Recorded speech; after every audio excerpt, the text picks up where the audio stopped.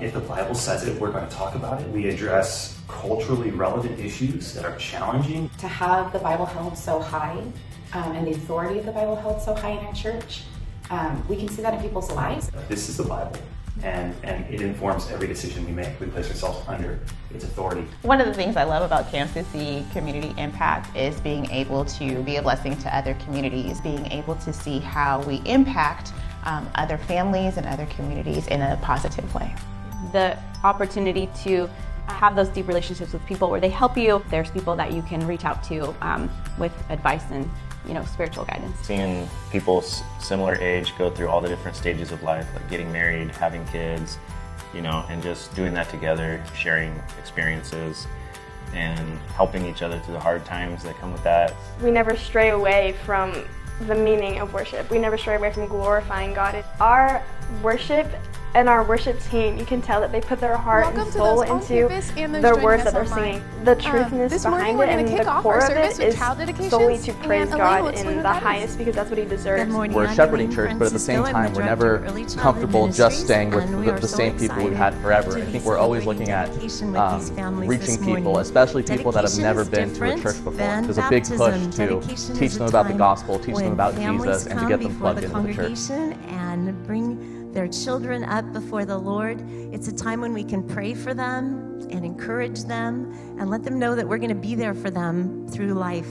Our gifts that we give the family, we have a rose because roses are beautiful, but they also have thorns. And there's going to be times in your children's lives when things get challenging, and we want you to know that your church family is here to support you, to encourage you, and pray for you during those times.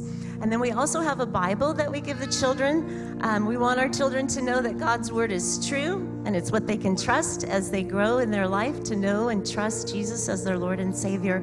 So we're going to introduce these families to you right now. We're so excited to introduce Aiden. So Aiden, can you look at everybody and say hi? Aiden's going to be shy. Yeah. This is Akara, Aiden's mommy. And Aiden, we have a Bible for you.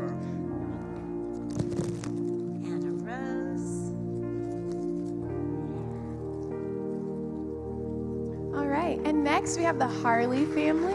Oh yes, adorable. So we have Colton John Harley, and he's here with his mother Samantha and his grandparents Bud and Beth and his little sister Charlie. Charlie, can we give you the rose? Can you hold on to it? Thank you. And this is Paul Hernandez, and we're going to be dedicating him this morning. He's here with his big brother Samuel and mommy Chelsea and daddy Andrew.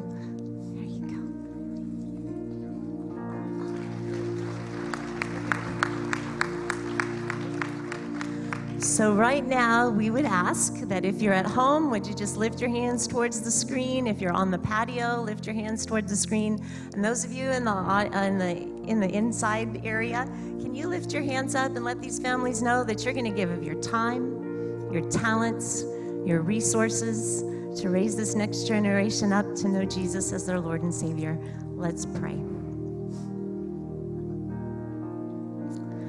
Father God, we trust you and we love you. And we thank you so much for Aiden Alexander Eubanks. Lord, thank you for creating him. Thank you that you have a beautiful plan for his life. Lord, help us to surround Akara with our love and encouragement and support. Help her to know that we're going to be there for her, and help to raise Aiden up to know Jesus as his Lord and Savior.